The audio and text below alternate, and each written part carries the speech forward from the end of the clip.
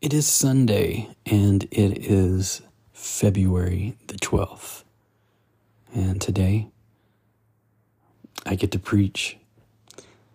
So, pray for me, and pray that God would use me, speak through me, and make sense of anything that I'm going to be saying. I don't want it to be my words. I definitely want it to be God's words. So, today we are looking at the book of Micah, a heart like God's. That's what we're going to be talking about. Right now, I want your heart to be aligned with God's.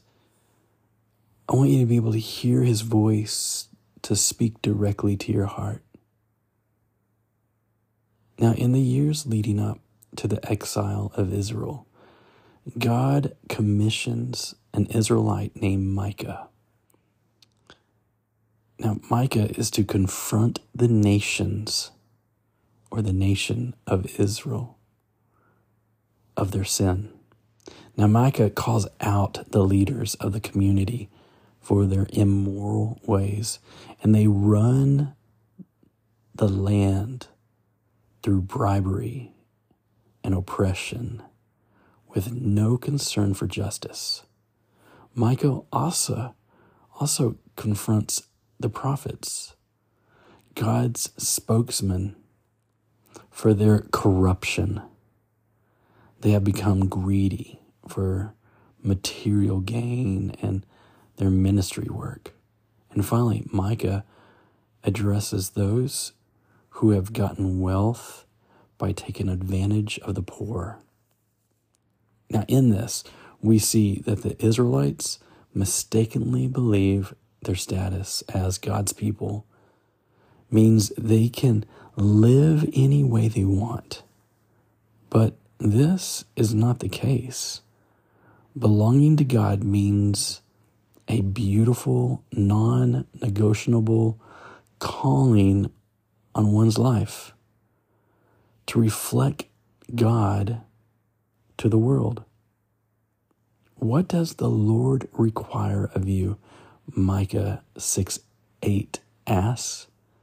But to do justice, to love kindness, and to walk humbly with your God.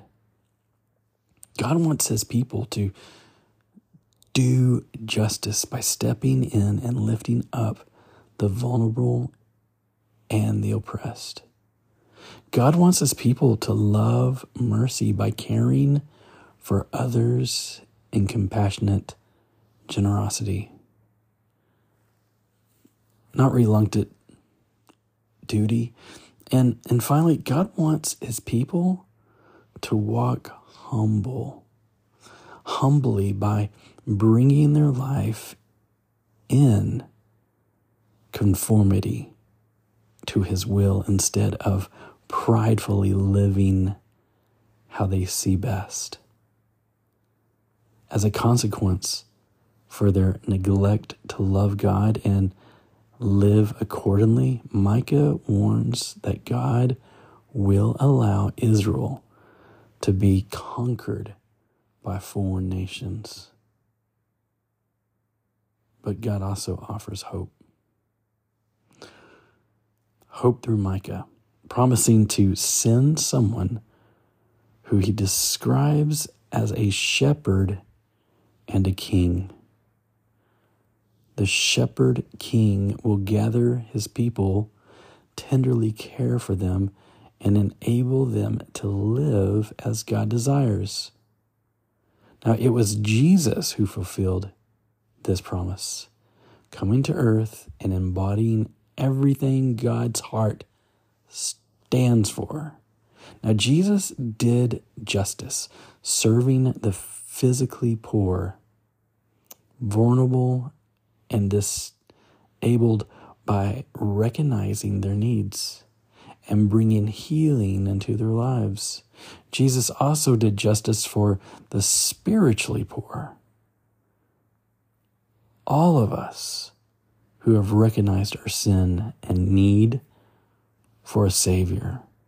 He sacrificed the justice of God, taking on the punishment for our sin and legally giving us an eternal good standing before God. Jesus loved mercy, delighting to extend compassion and grace. His mercy flowed out to the people in their brokenness, even when they hurt and rejected him. Now Jesus walked humbly with God, accepting his Father's will for his life, even when it meant dying a painful death on the cross. So, what God requires of us, he accomplished for us and in us through Jesus. When we believe in Jesus, we are united to him, and Christ's perfect life of justice, mercy, and humility is credited to us. Our union with Christ means we have the power to live as God desires. So here's what I want you to do today, before the Super Bowl. I want you to take a moment to prayerfully reflect on a few things. I want you to ask, do I do justice? Is there concrete evidence in my life of loving and caring for vulnerable people? And then I want you to ask, do I love mercy? Or am I hesitant or even irritated when compelled to forgive or care for someone? And then I want you to ask yourself, am I walking humbly with God? Or am I